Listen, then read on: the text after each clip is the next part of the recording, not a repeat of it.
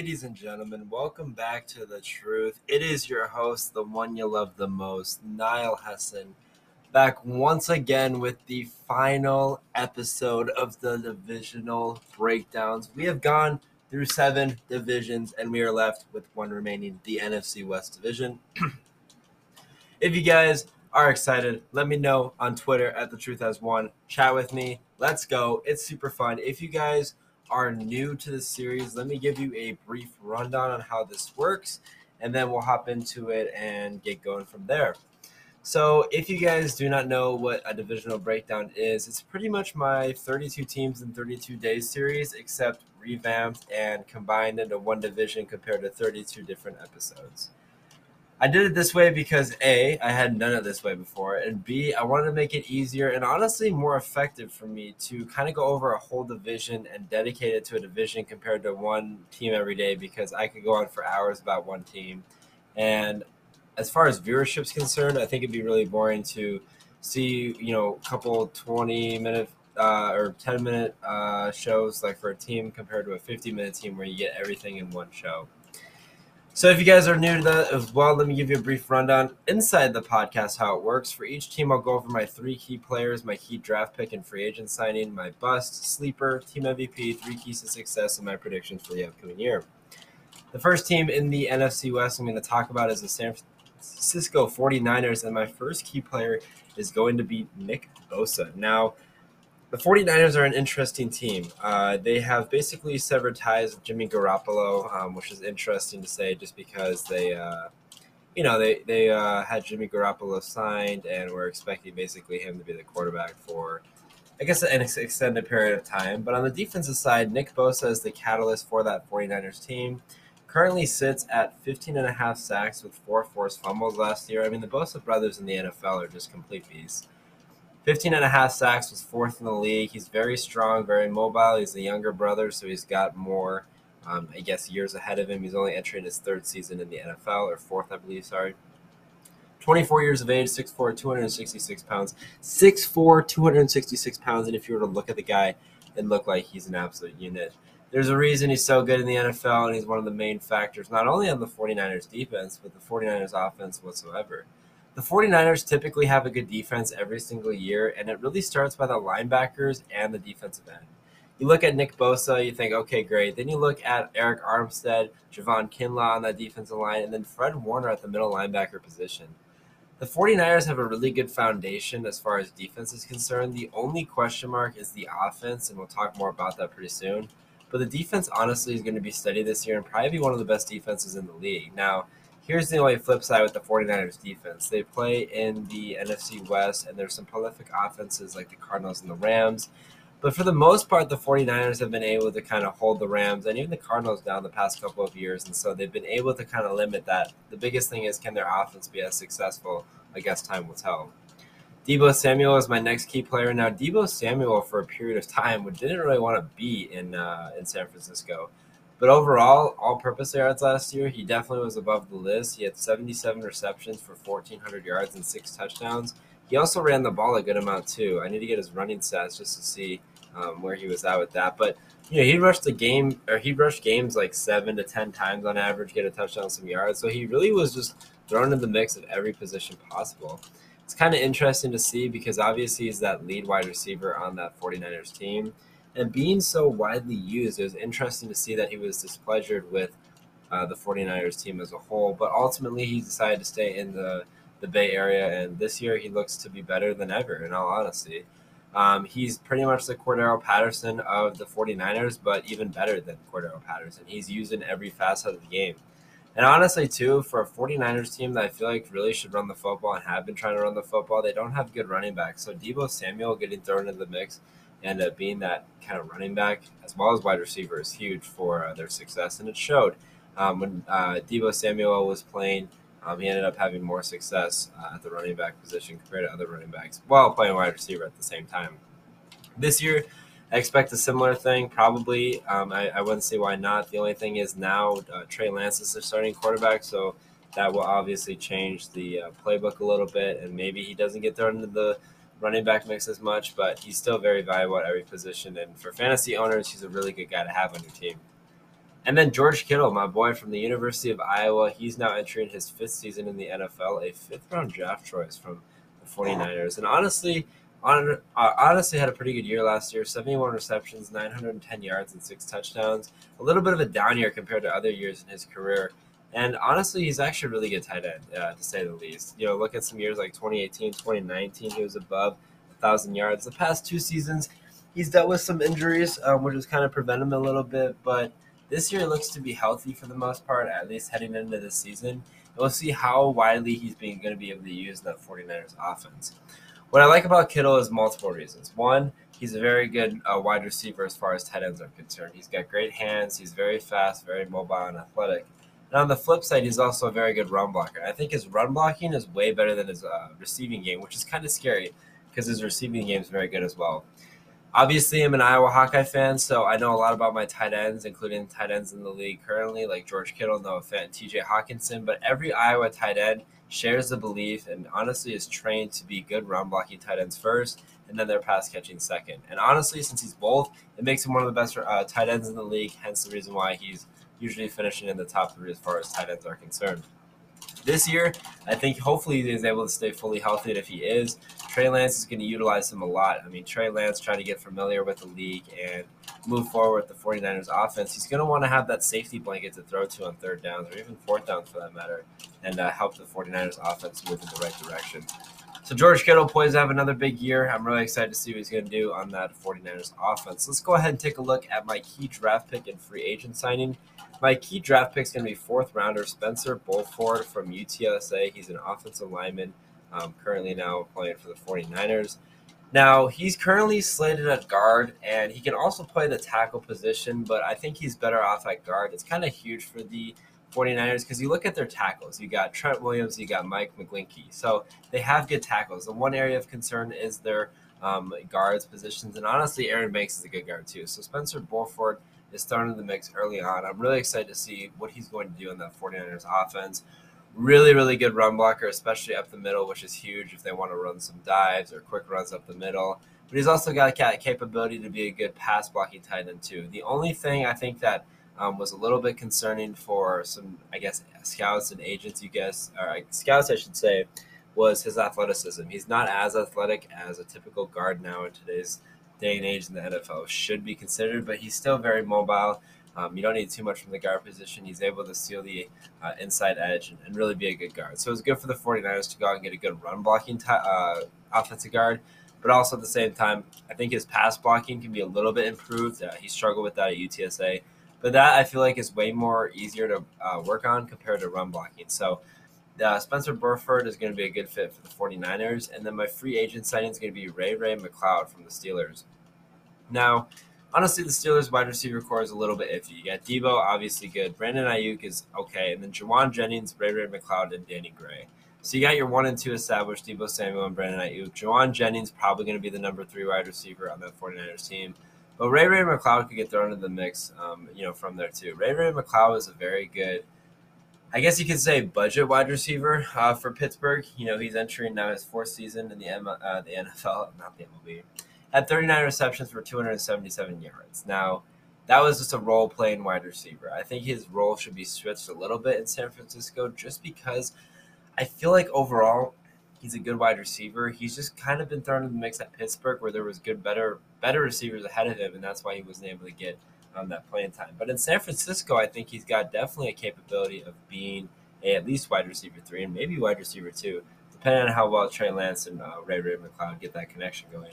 But still, nonetheless, he's a good player, and I'm excited to see that the 49ers went out and got some weapons for Trey Lance because wide receiver is the one spot they're lacking.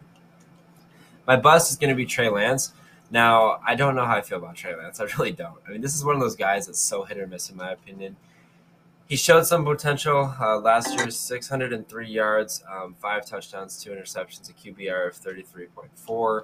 Obviously, Jimmy Garoppolo was the main quarterback. The biggest thing with Trey Lance is his ability to run the football and move with his legs. Jimmy Garoppolo is more of a pocket passer. Trey Lance does need to work on his pocket passing and passing in general. But the number 3 overall pick in 2021, obviously, they was kind of condescending to say that Trey Lance was going to be the starting quarterback sometime soon. The Niners, I believe, made it to the divisional at least, or maybe made it to the NFC. Did they make it to the NFC Championship? I'm tripping right now. But still, I would have preferred to see the Niners roll with Jimmy G just because I don't think Trey Lance is necessarily ready. The biggest thing with rookie QBs, unless, there's always one or two in the bunch that are instantly thrown in the league and have success from the get-go. But you see a lot of these quarterbacks, especially early on in their careers, struggle from the get-go just because it's hard to switch from college to the NFL game.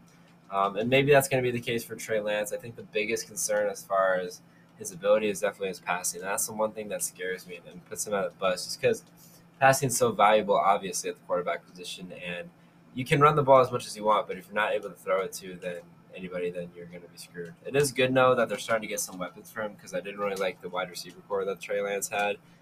But still, overall, there's just a lot of room for him to grow. I just don't think this is the year where he's going to really step out into the scene and be a marquee quarterback.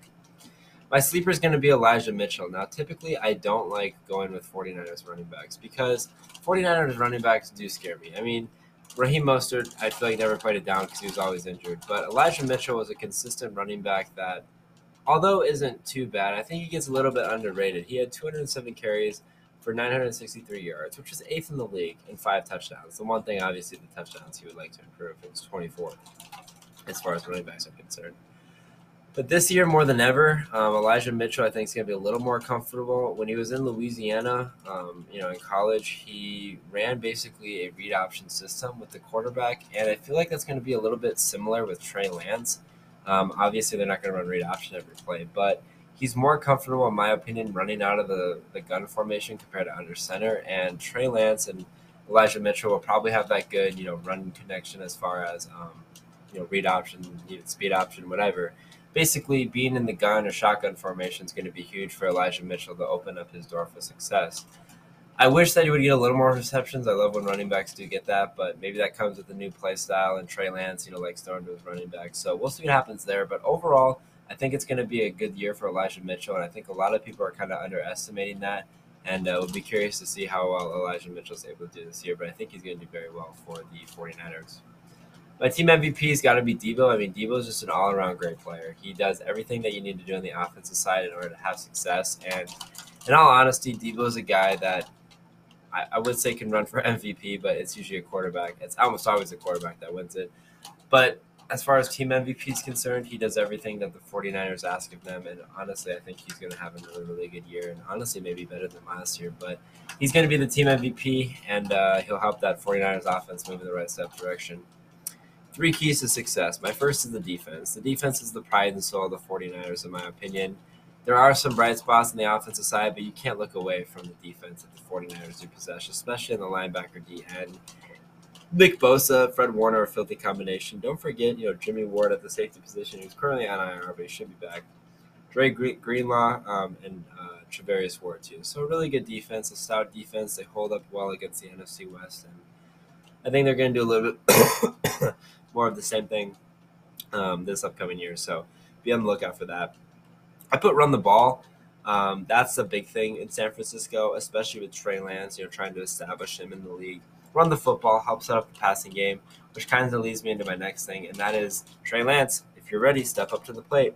A lot of people want to see Trey Lance get thrown into the game, and if they're going to throw him in, he's got to be ready to go. He can't sit back and play backup quarterback anymore. It's his team, and maybe if he sucks, they'll go back to Jimmy because technically they still have him on a restructured contract. I do have the 49ers finishing 7-10 in the division this year and 3rd in the division. I just think they're not ready yet. I think 2-3 years down the line, the 49ers can be a team that contends with the NFC West crown. But with the Rams, Cardinals, right now I think atop the NFC West, it's kind of hard for the 49ers to sneak in. Then again, if Trevor French is listening to this podcast, he knows that I'm a very big 49ers hater. I don't buy the hype, and they usually end up making it to the conference championship game. So wouldn't be surprised either way. I just think the skill set is good, but I think it's a lot of room to grow. And I wish they would get a little more weapons for Trey Lance to throw to. And I think Trey Lance just needs a year to settle in. But the 49ers are going to be an interesting team down the line. I just don't think this is going to be their year this year. The next team I'm going to talk about in the NFC West is the world champions, the defending world champions, Los Angeles Rams. The first key player is obvious. It's Cooper Kupp. This guy is insane. Cooper Kupp, obviously one of the best players in all of football, the best receiver in my opinion, and he's just got so much potential to be like even better. Honestly, he should have been in the conversation more for MVP, just of how good of a player he is. I mean, his stat line's actually ridiculous, and I can't wait to go over that. So let's go over and take a look at his stat line. Obviously, led the NFL and I mean everything imaginable. It seemed like with football stats as far as wide receivers are concerned. 145 receptions first, 1,947 yards first, and 16 touchdowns first. His average, though, was 13.4, so 33rd in the league. So I guess he does suck. But no, in all honesty, Cooper Kupp's insane. There was a little bit of skepticism with Cooper Kupp going into this year just because with the new quarterback in Matthew Stafford. But those rumors were put to rest very quickly. His previous reception career high was 94. So he had 104 there. In that 94 season, he also had 800 less yards and 6 less touchdowns. So his season last year was absolutely unbelievable. From Eastern Washington, one of the I don't know why I say one of the best. He is the best receiver in all football. I'm really excited to see how Cooper Kupp's going to be playing this year. I think his production will go down just a little bit. I feel like Stephon Diggs kind of had a similar season, not last year, but the year before, and his production did go down a little bit. But at the end of the day, it's Cooper Kupp. I mean, he's the best receiver in football. So he's going to get the receptions. He's going to get the touchdowns, the yards. And everything of that matters seems to be looking in the right direction for him. But it's just interesting to see kind of how he's developed and how he's transformed into this really good wide receiver. And you look at him too. You look at his measurables for the most part: 6'2", 208 pounds, pretty much literally like me. Obviously, he's way more jacked than me. That's not a question. Well, is it? I don't know. I'm kind of jacked too. But he's not a guy that's super tall and super big as far as length is concerned. He's not tall like DeAndre Hopkins. He's not huge like DK Metcalf. He just is like slimy. He slides through, great route runner, probably the best route runner in football, and makes it work. And he's really good at it. And it's so fun to watch him play. Really good hands too. And you think defenses are going to be able to stop him, but I genuinely don't think so. He's just that good of a player. He's a difference maker. He's a franchise player, and he's still relatively young, so he's got lots of years ahead of him. Aaron Donald's my second key player. Man, you got one of the best offensive players in football, and you have the best defensive player in football. There's a reason why you just won a world championship. But Aaron Donald, man, this guy's had a tremendous career from Pitt. First round choice. He's been with the Rams, I believe, his entire career. He's 31 years old at the defensive tackle position, and it looks like he's 25. The way he plays consistently, he's one of the best in football. He had 12 and a half sacks last year, four forced fumbles. There we go. But take a look at some of his years previously.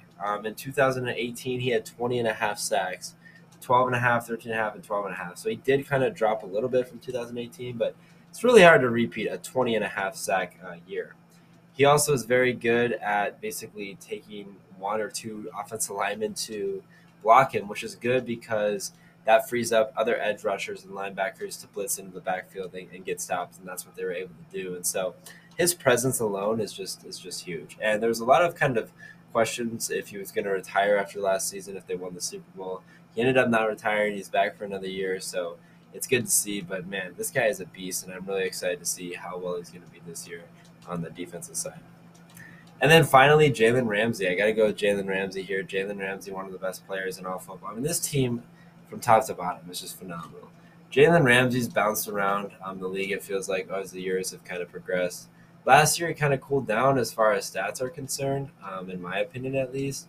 Now, he did tie his career high in interceptions, but maybe what I'm trying to go with this, I think he was just really underrated. When he burst out of the league in Jacksonville, he was super, high as far as cornerbacks in the NFL, arguably the best cornerback in the NFL still to this day. He's 27 years old, so he's got a lot of years left in him. And in all honesty, he looks like he doesn't slow down at all. And I really do believe that with Aaron Donald and Jalen Ramsey, that combination alone, they have potential to be a force in the league and just see how well they're going to be playing this year. It's really nice to see how good their defense is. And then you look at their offense, they got the best receiver in all football. It's ridiculous from top to bottom. But Jalen Ramsey, what makes him great and different than some of the elite cornerbacks in the league is his ability to play man and zone coverage effectively. And on the flip side of that, he's also a very good run and pass defender too. So a double whammy there, which is why he's just really good and has had tons of success, not only in LA, but in Jacksonville too, and he was able to win a world championship. My key draft pick is going to be Logan Bruss, offensive guard from Wisconsin in the 3rd round. I really, really like this move by the Rams to go out and get him. He is on injured reserve, so he's not going to be playing at the moment. But for longevity, this is a guy that's tremendous. I mean, he comes from Wisconsin, and as much as I'm an Iowa fan, you got to give it up for the Wisconsin Badgers as far as producing kind of similar linemen like us that we do. But this is a guy 4 or 5 from years from now. He can be one of the best offensive linemen in all of the NFL. Obviously, Andrew Whitworth, he retired, so he's a tackle too. But this guy has potential and capabilities to be a really good right guard in this league, or even left guard because he can play both too. Really good skill set, 6'5", 309-pound, absolute beast, athletic for his size. Good run blocker, good pass blocker, primarily run blocker, which is going to be good for Cam Akers and Darrell Henderson with the football. But really good guy and just a really good player. And it was a really good decision to go out and get a lineman. I believe that was their first pick too. When the Rams were trading for other players to help build their dynasty, they lost 1st and 2nd rounders in this year's draft class, I'm pretty sure. I believe that was their first pick. They did the right decision, though, by going out and getting an offensive lineman. Honestly, I had Logan Bruss, whatever you say his last name, as a 2nd-round choice. So getting him in the 3rd round is definitely huge. And then Bobby Wagner. He stays in the division and comes over from Seattle. He's had a really long career. I believe it's all been with Seattle. He's like, you know what? They want to win a championship. I guess I'll come over to the Rams. No, but Bobby Wagner is a really good player. Very good linebacker. 32 years of age. He's from Utah State, 2nd-round draft choice. Honestly, last year, a little disappointing as far as sacks and forced fumbles and turnovers, for that matter, but really good at tackles. I think that's primarily what he's been known for throughout his year career, I should say, with the Seahawks. He is one of those guys, too, that's going to be a force not only on the offense or outside linebacker position, but also on the inside. He'll be able to stop the run on both sides of the football and then also can help play pass coverage, too. So, really good player, really good decision, I guess, from him to go over to LA. A little interesting to see if he's trying to hop on the bandwagon train, but nonetheless, 6 foot, 241, absolute beast. Really good decision by him to come over to Los Angeles and contend for another world championship. Tyler Higbee is going to be my bust, and you guys know on the truth, Tyler Higbee is my kryptonite. Every year I said Tyler Higbee is going to be good, besides last year. That was partially right. He had 61 receptions, 560, and 5 touchdowns. This year, though, I really do think there's potential for him to be great with Gerald Everett gone and just having him and then Bryson Hopkins. But Tyler Higbee does scare me a lot this season. I think that Matthew Stafford's really going to try to throw more to his wide receivers and even running backs out of the backfield. Now, Tyler Higbee's also one of those guys that's really high risk, high reward. So you can take the gamble on Higbee and see if he's going to do anything successfully. But I just don't see it happening this year. I think his production is going to be down a little bit. And overall, it's not going to be worth drafting in fantasy and really not going to be worth having on the Los Angeles Rams for the moment until they're able to either get a new tight end or move forward with that. But Tyler Higbee, I'm not thinking he's poised to have a good season. Cam Akers, though, is going to be my sleeper. Cam Akers missed pretty much the entire year last year until the postseason after he came back from, I believe it was a torn ACL. He honestly is a really good running back. He really is. And he's entering his 2nd season now in the league, or 3rd season, I should say. Really, really good player his first year. Obviously, last year, torn ACL. And I'm really expecting him to have a great year this year. I think the Rams have said they want to really utilize Cam Akers. Sean McVay did say that and also pointed out, too, that sure, Darrell Henderson's going to get his carries and his touches, but at the end of the day, the offense runs around Cam Akers and his ability to have success on the offensive side. I do think, too, that one thing that I wish that the Rams and Cam Akers would do more is maybe throw him the ball a little bit, especially with a really high-powered passing offense. Having a good outlet at the running back position is huge, and Cam Akers is definitely the better pass-catching running back than is Darrell Henderson. So I think Cam Akers is poised to have a really big year. Cooper Kupp's going to be my MVP. This one's obvious. Cooper Kupp is arguably the best top 3 player in the NFL. Fantasy purposes, he's going top 3. Everything around Cooper Kupp is surrounding, and you got to give credit to Matt Stafford. I didn't talk about him just because their team's so loaded, but Matt Stafford being able to come over in his first season with the Rams coming from the Detroit Lions, you got to give him credit for being able to establish the connection with not only Cooper Kupp, but the other players as well. Former number 1 overall pick. Really good year last year, 4,800 yards, 41 touchdowns, and 17 interceptions. this duo that they got going here is really good. And then obviously you lose Robert Woods, but you have Van Jefferson, you gain Allen Robinson.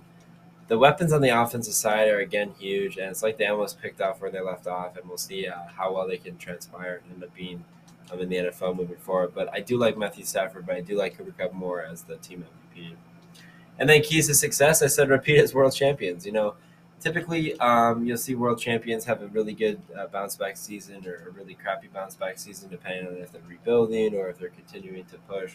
I honestly think the Rams can push again and potentially win back to back just on their roster and their depth. I mean, they got best wide receiver, best defensive tackle, arguably best defensive player in the defensive tackle, and then the best, one of the best, if not the best, cornerbacks too. And then you got a good quarterback, good running game, good coach. They all have the recipes for success. The question is, are they going to be able to be successful? I do believe so. I think their defense is going to be special, which is my second key to success. The defense just continue to get takeaways and provide your offense opportunity to score, or defense get takeaways and score at the same time. That usually works in the right direction too. But I mean, that defense, I would not want to go against that defense. Vikings played the Rams, and yeah, I would probably rather just watch Iowa beat South Dakota State 7-3 just because their defense is so good. They got good guys screaming off the edge, and it's just like really good defense and hard to play against. And then finally, Cooper Kupp continued to be a difference maker. He separates himself every year from his cornerback or his competition alone. Just quite literally separates himself. But also the flip side of that too is he's a very good player, very high motor, very high IQ player, and he's really going to be another difference maker. And the Rams are very thankful to have him. As far as predictions go, I have them finishing 13-4 and first in the division again. I just don't see the Cardinals, who I believe, spoiler, is going to be the second team in this division, that's going to, or even the 49ers for that matter, are really going to contend with the Rams just because of how good the Rams are and how well they're coached and all those factors going into that. So I do believe the Rams are in the right direction forward, and I do believe they have a chance to repeat as world champions once again. Wow, this is a sad, sad tale. Even looking at the three key players I put in here, I guarantee you these three players are like, what the hell are we getting ourselves into? How did we go from a prominent potential Super Bowl caliber team to jack shit? It's Tyler Lockett is my first key player. I feel like Tyler Lockett's been in the league forever. I mean, it feels like since like 2013 when I first started like fantasy football, Tyler Lockett has always been on my team. I've always liked Tyler Lockett, and as a skill set and play set, I really like Tyler Lockett, but it just feels like he's been in the league forever. He's been in the league since 2015 from Kansas State. Last year, honestly, had a pretty quiet year. 73 receptions, 1,175 yards, and 8 touchdowns on the year. He comes into this year without his quarterback of all time that he's been playing in Russell Wilson. And gets shifted to Geno Smith, who is taking the helmet. Potentially Drew Lock down the line. But Tyler Lockett right now still going to be a key player for the Seahawks' success. Obviously, their running game, I think, is going to struggle a bit. We'll talk more about that in a bit. But more importantly, Seattle really looking to kind of jump back into playing good football. And at this rate, it's like, what's the purpose here? You're trying to rebuild, but you still got players like Tyler Lockett, Jamal Adams, DK Metcalf. DK Metcalf I get, but Tyler Lockett's kind of getting older there. So I think Tyler Lockett's just kind of, playing for fun at this point, and they're just going to try to rebuild around him, and maybe they use him as a veteran leadership piece and whatnot. But right now he's in a shitty situation, but I still expect him to have a good year this upcoming year. Staying with the wide receiver side of things, I'm going to go with DK Metcalf as my second key player. Now, DK Metcalf gets a lot of shit overall, kind of like lackluster as far as how good he's played. He had 75 receptions, 967 yards. Those stats alone, typically you won't see this stat for touchdowns, but he had 12 touchdowns. It was fourth in the league, which is kind of crazy to think. 6'4", 235 pounds. I think he has like 1.4% body fat. He's a beast. I will never, ever, ever get over the fact that I watched him chase down a Cardinals player on a pick pretty much 80 yards. And honestly, people are really expecting him to be a bust at wide receiver, and I just don't really see that happening, if I'm being honest. I think he's going to be good. I mean, people want to argue that, sure, he doesn't have a quarterback to throw to, but at the end of the day, Geno Smith's not terrible. He's still an NFL quarterback. He's good enough to start for an NFL team. Who's he going to throw the ball to? He's not going to be like a Mike Lennon who has 30 passing yards. I mean, he'll be at 100, 200 yards. Those yards got to go somewhere, and it's either going to go to Tyler Lockett or DK Metcalf. So who knows? But DK Metcalf is definitely going to be a streaky player. If I had to pick one of the two to have more success, it'd be Tyler Lockett. But let's not discredit DK Metcalf. At the same time, if DK Metcalf's able to stay healthy enough and happy enough to go over and stay in Seattle for a longer period of time, then you're looking at a positive direction when you're in the rebuilding phase. And reality, it's just a lot of good things moving forward with DK and potentially Tyler Lockett too. But this year, it's going to suck if you're a Seahawks fan. It's going to suck if you're Tyler Lockett or DK Metcalf fan because you're probably going to go through some rough patches. But don't discredit DK just because he doesn't have a good quarterback. I mean, Geno Smith's a veteran quarterback enough to get him receptions and targets. So we'll see how he's utilized this year, but I really don't see him being that bad. And then Jamal Adams is going to be my final key player. Jamal Adams, he came over from the Jets in a trade, I believe, a year or two ago maybe, in 2020, I think it was. But honestly, he's had a little bit of a disappointing year, in my opinion, as far as overall success. Now, here's an interesting stat that it's not really important, in my opinion, at the safety position, but it's just curious to see a comparison from 2020 to 2021. In 2020, he had 9.5 sacks. The previous year, 6.5, 3.5, and 2. So he had 9.5 in 2020, and then 2021 had 0 sacks. On the flip side, he had 0 interceptions the year he had 9.5 sacks and had 2 interceptions, which was a career high when he had no sacks. So I don't really know what happened, I'll be honest, because I really didn't watch Seahawks football. I don't know if he just stopped doing safety blitzes or he just stayed back in coverage, but it's kind of interesting to see when he has sacks and success with that. He doesn't have turnovers or takeaways, but then when he has takeaways, he doesn't have sacks. It's just a really weird thing to think about. But nonetheless, he's still a really good player for the Seahawks and kind of in that stage where he's going to be entering his prime if he hasn't technically been in his prime already. He's got 3 or 4 really good years ahead of him. The question is, are the Seahawks going to be able to rebuild fast enough to contend for a Super Bowl with Jamal Adams, or in a year or two they go send him away and then get a haul back for him, whether that's through picks or younger players too. So if you're a Seahawks fan, it's one of those things that you're in a really shitty situation now, but as far as future is concerned, it's really up in the air as far as if you're going to rebuild right now or you're going to maybe 3-4 years from now be in a trade conversation or even rebuilding and going for a Super Bowl in the years to come. But with Jamal Adams playing on the Seahawks defense, he's really the only bright spot, in my opinion, on the Seahawks defense. I mean, the Seahawks defense is obviously very stout.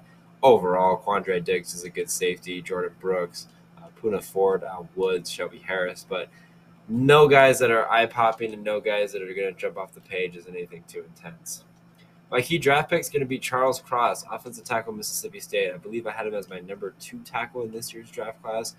Charles Cross is a really good player, and he really is going to make an impact, in my opinion, from week 1. He's fitting at the left tackle position from Mississippi State, 6'5", 311 pounds. Similarly to other draft picks, usually these first-round draft picks are more athletic compared to a 6th-round offensive lineman. But the thing I like about Charles Cross is, knock on wood, he's stayed relatively healthy. And I feel like at the tackle position, especially if you're trying to build young talent, you need guys that are going to have success and build up with that. And Charles Cross is a guy that definitely has got the capabilities to do so. A really good run blocking tackle as well as pass blocking. So a lot of positive things. It's a really good class as far as offensive tackles are concerned. And I could see this guy being a Seahawk for life in a way and just really having a good career in Seattle and overall a good career in the NFL. But it starts at the offensive line. It starts at the tackle position. If the Seahawks are going to want any type of success, and Charles Cross is definitely a good guy to go out and get in there. Good utilized pick there at number 9. And then Austin Blythe. I'm going to go with him, center from the Kansas City Chiefs. Again, similar situation. He's coming from the Chiefs. He's not too old. He's technically, I think, was a guard when he got drafted. Honestly, was one of the last drafted picks in 2016, round 7, pick 248 by Indianapolis, but has transitioned over to the center. Comes from Iowa, and there's been some really good offensive linemen as well as centers, including Tyler Lindenbaum, who just got drafted last year.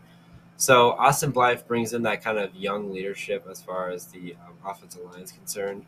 He's entering his 6th season, though, in the NFL, or 7th for that matter, so he's getting a little bit older in age, but still a very good, useful center. He's going to fill the holes well up the middle. He's going to be able to block well, and overall it was good by the Seahawks. They didn't do too much acquisitions because, again, they're rebuilding, so they don't need to sign too many players.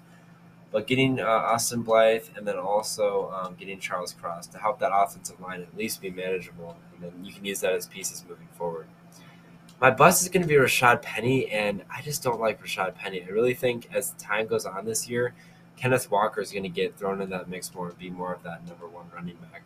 Last year had 119 carries for 749 yards and 6 touchdowns, which is actually pretty good.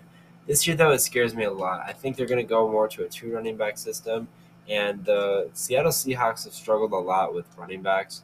Chris Carson has dealt with neck injury. He has officially retired, he said, from the NFL.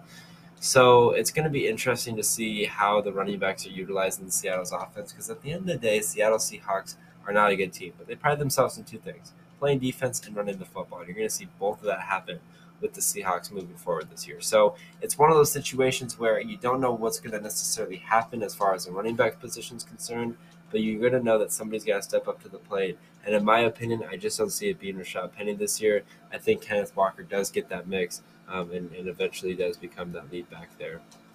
Geno Smith's going to be my sleeper. This is going to be an interesting one because Geno Smith, I don't think it's a lot of people's sleeper. He's one of mine. He's been in the league now, it feels like forever, since 2012, 2013.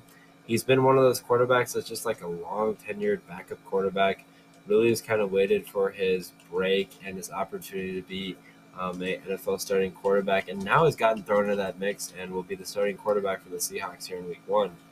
When the Seahawks traded Russell Wilson, I think they were expecting Drew Lock to potentially be their quarterback, but obviously they decided to go with the 31-year-old Geno Smith from the get-go, and although that's something that you take into consideration, it's not necessarily a bad decision because honestly, I'm not in charge of Seahawks camp or as far as the operations are concerned, but Geno Smith obviously has won the job, and really he can do enough because you're not going to win a Super Bowl with the team that you have now, but he's going to be able to do enough. And more than anything, if Drew Lock's going to be the veteran quarterback for the Seahawks moving forward, or the franchise quarterback, I should say, Geno Smith's leadership and veteran leadership is going to be huge and vital for his young growth and development.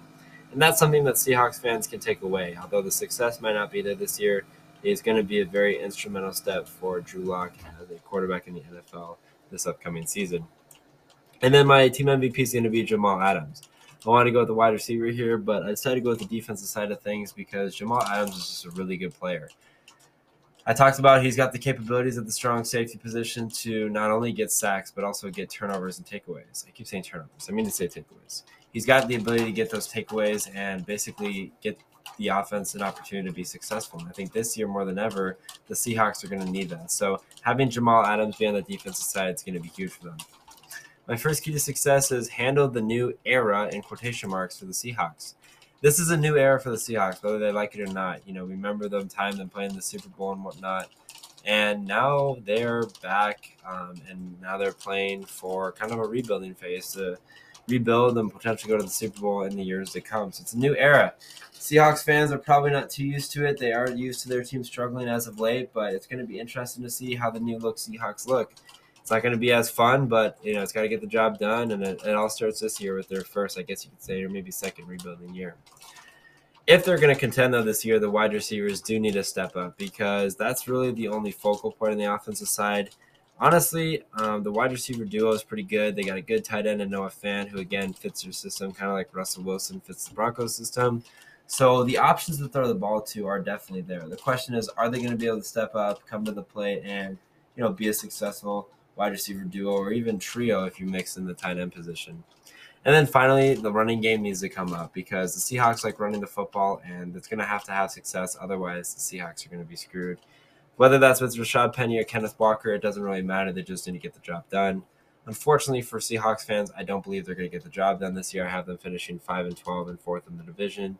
Obviously, it's a rebuilding phase for Seattle. It's probably some unfamiliar territory. Seattle's fans are going to stay loyal and be in there and be in the fight. But this year, I just don't see it being a good year for a Seahawks fan, and it's going to be one of those years where it just sucks to watch the football games, but it's going to be a greater good for 4 or 5 years from now down the line. So a lot of positive steps for the Seahawks as far as rebuilding and reshaping their franchise, but this year it's going to hopefully or unfortunately be another disappointing year for the Seattle Seahawks. we have officially gone through 31 teams in the NFL. I didn't think I was going to do it, and we have one more team remaining. So I'm just going to end the podcast here so I can show that I didn't finish it. No, I'm just kidding. The Arizona Cardinals are going to round out our list as far as teams are concerned here in this divisional breakdown series that I did create. The first key player is Kyler Murray, or as Aqib Talib always says, calamari, like the food. Kyler Murray, an interesting player to say the least. You know, the Cardinals went with a different route at first, with having Josh Rosen be their quarterback for a year, and then after that they got rid of him pretty quickly and picked up Kyler Murray with the first overall pick in 2019. Last year, Kyler Murray had 3,787 yards passing, 24 touchdowns, and 10 interceptions. We obviously know his running capabilities and his running stats. The biggest concern with Kyler Murray, and this was his concern going into the draft process, was his height. I mean, he's 5'10", 207 pounds, which he's built. But being 5'10", it's kind of hard to see over defenses and make reads and have situations like that. So that was the biggest concern as far as Cardinals fans really were concerned about Kyler Murray. But he's honestly been able to bounce over that and has been relatively successful. If you want my honest opinion, as much as it sounds bad, I feel like the 3 years he's been in the league, every year he's gotten progressively worse. Now, maybe 2020 was his best year, but definitely last year was not a good year for him. And overall, it's just very concerning to see. The lowest rushing yards and touchdowns, but that has a lot to do with kind of trying to conserve Kyler Murray and see how well he can play. And in my opinion, I understand the philosophy of trying to, conserve, whether it's a quarterback, running back, whatever. At the end of the day, like, you can always find a different running back and quarterback. If you want longevity for that extra year or two, fine. But if you want a solid player that's going to play year in and year out and risk that year or two, I definitely think it's a better risk than to sit there and just let him not do anything. But Kyler Murray does have success when he runs the football effectively and has better rushing stats because honestly he's a good passer too, which makes him kind of good. Completion percentage is always there. It's just the biggest concern now is being able to stay healthy. And honestly, too, with Kyler Murray, it's kind of the point now where last year especially, you have to make the postseason with the team that you got. And I'll tell you why in a minute. But having the good players that they have in the offense that they run with Cliff Kingsbury, you just got to make the postseason. Then you look at the defensive side, who are going to be my next two key players, in J.J. Watt and Isaiah Simmons. J.J. Watt, it feels like he's been in the league forever.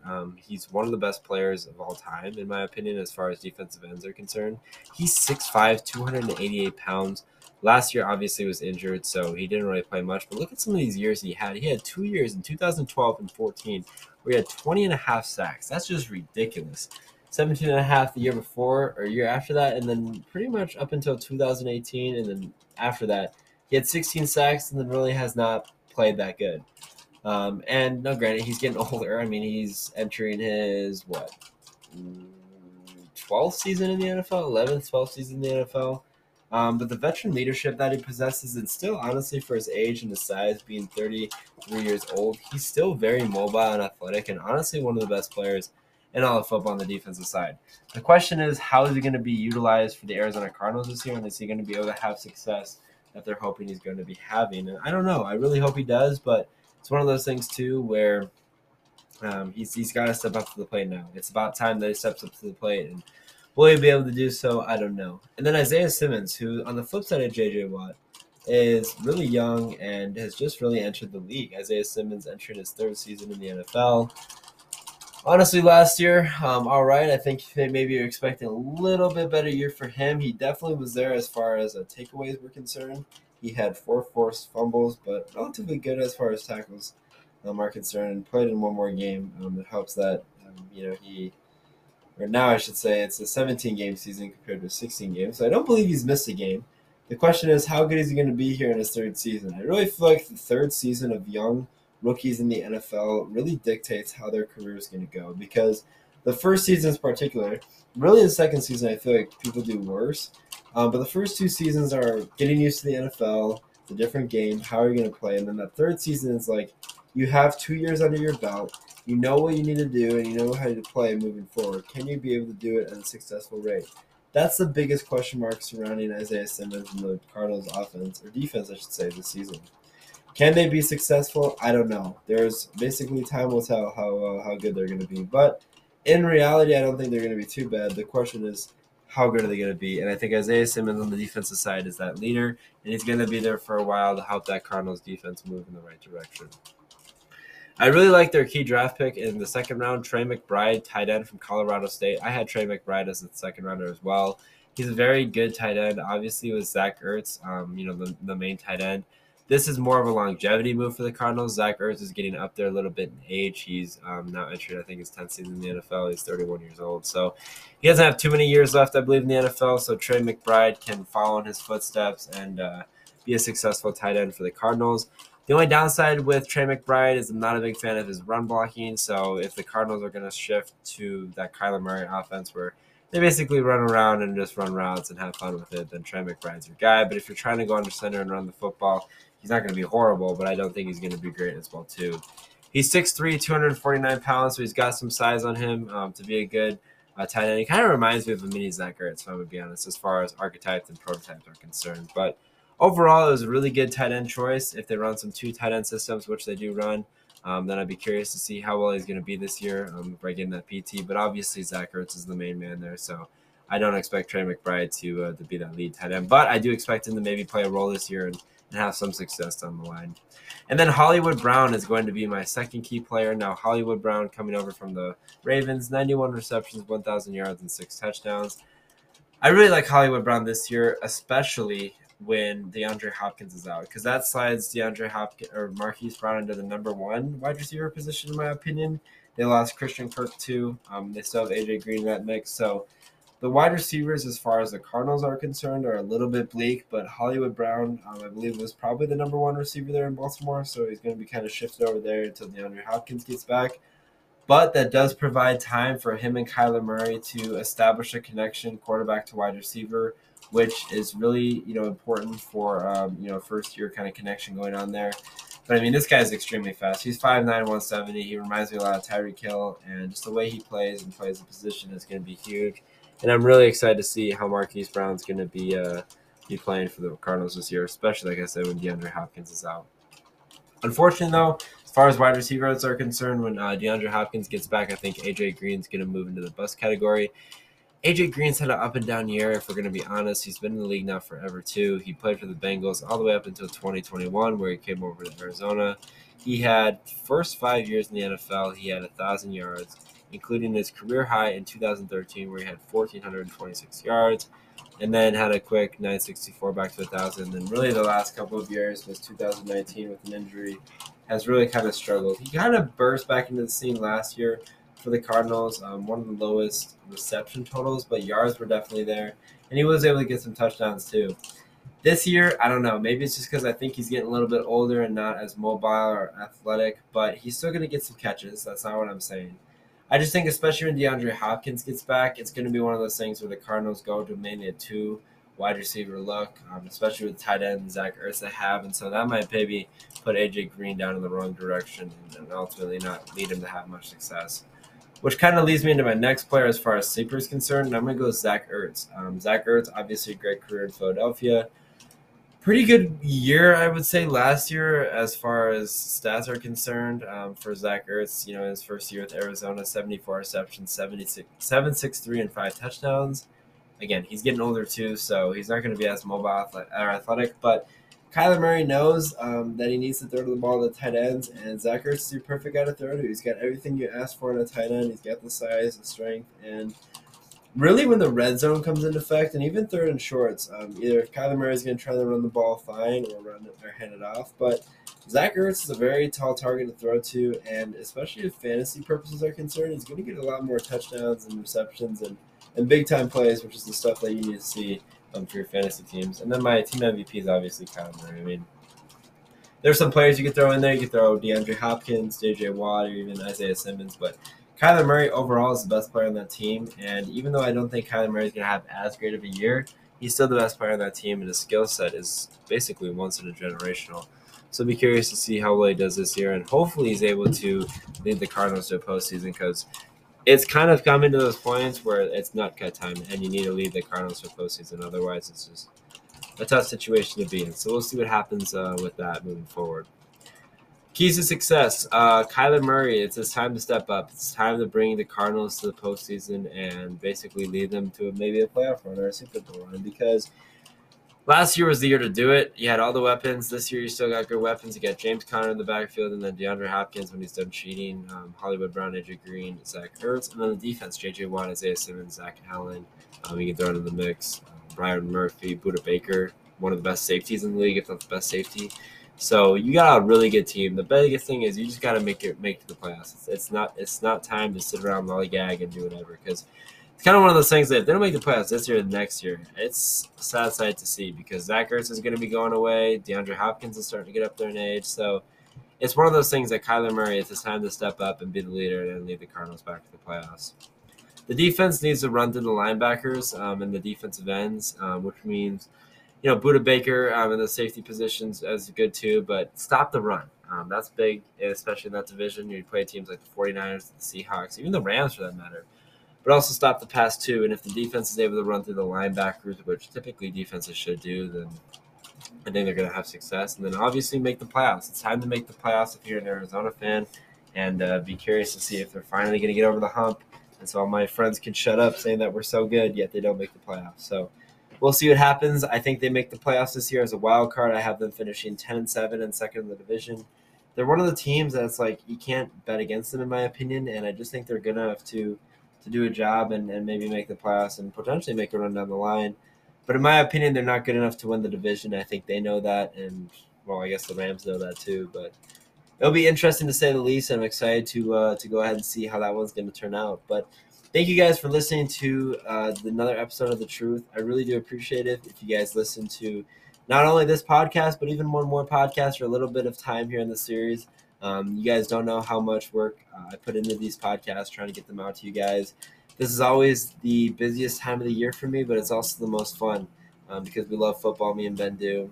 I love it more because I'm always doing the show where Ben's not. But I put a lot of work in these podcasts, trying to give you guys the best tips and tricks, and really for your team to kind of see how your team's going to be looking this year, because I always like to see how the Vikings are going to do. I end up knowing what they're going to do. They're going to make the playoffs and miss a kick. So I know the moral of the story there. But no, in reality, I love doing this for you guys. And so even the little support that you guys do show me, whether it's in this series or different series as well, I definitely do appreciate it.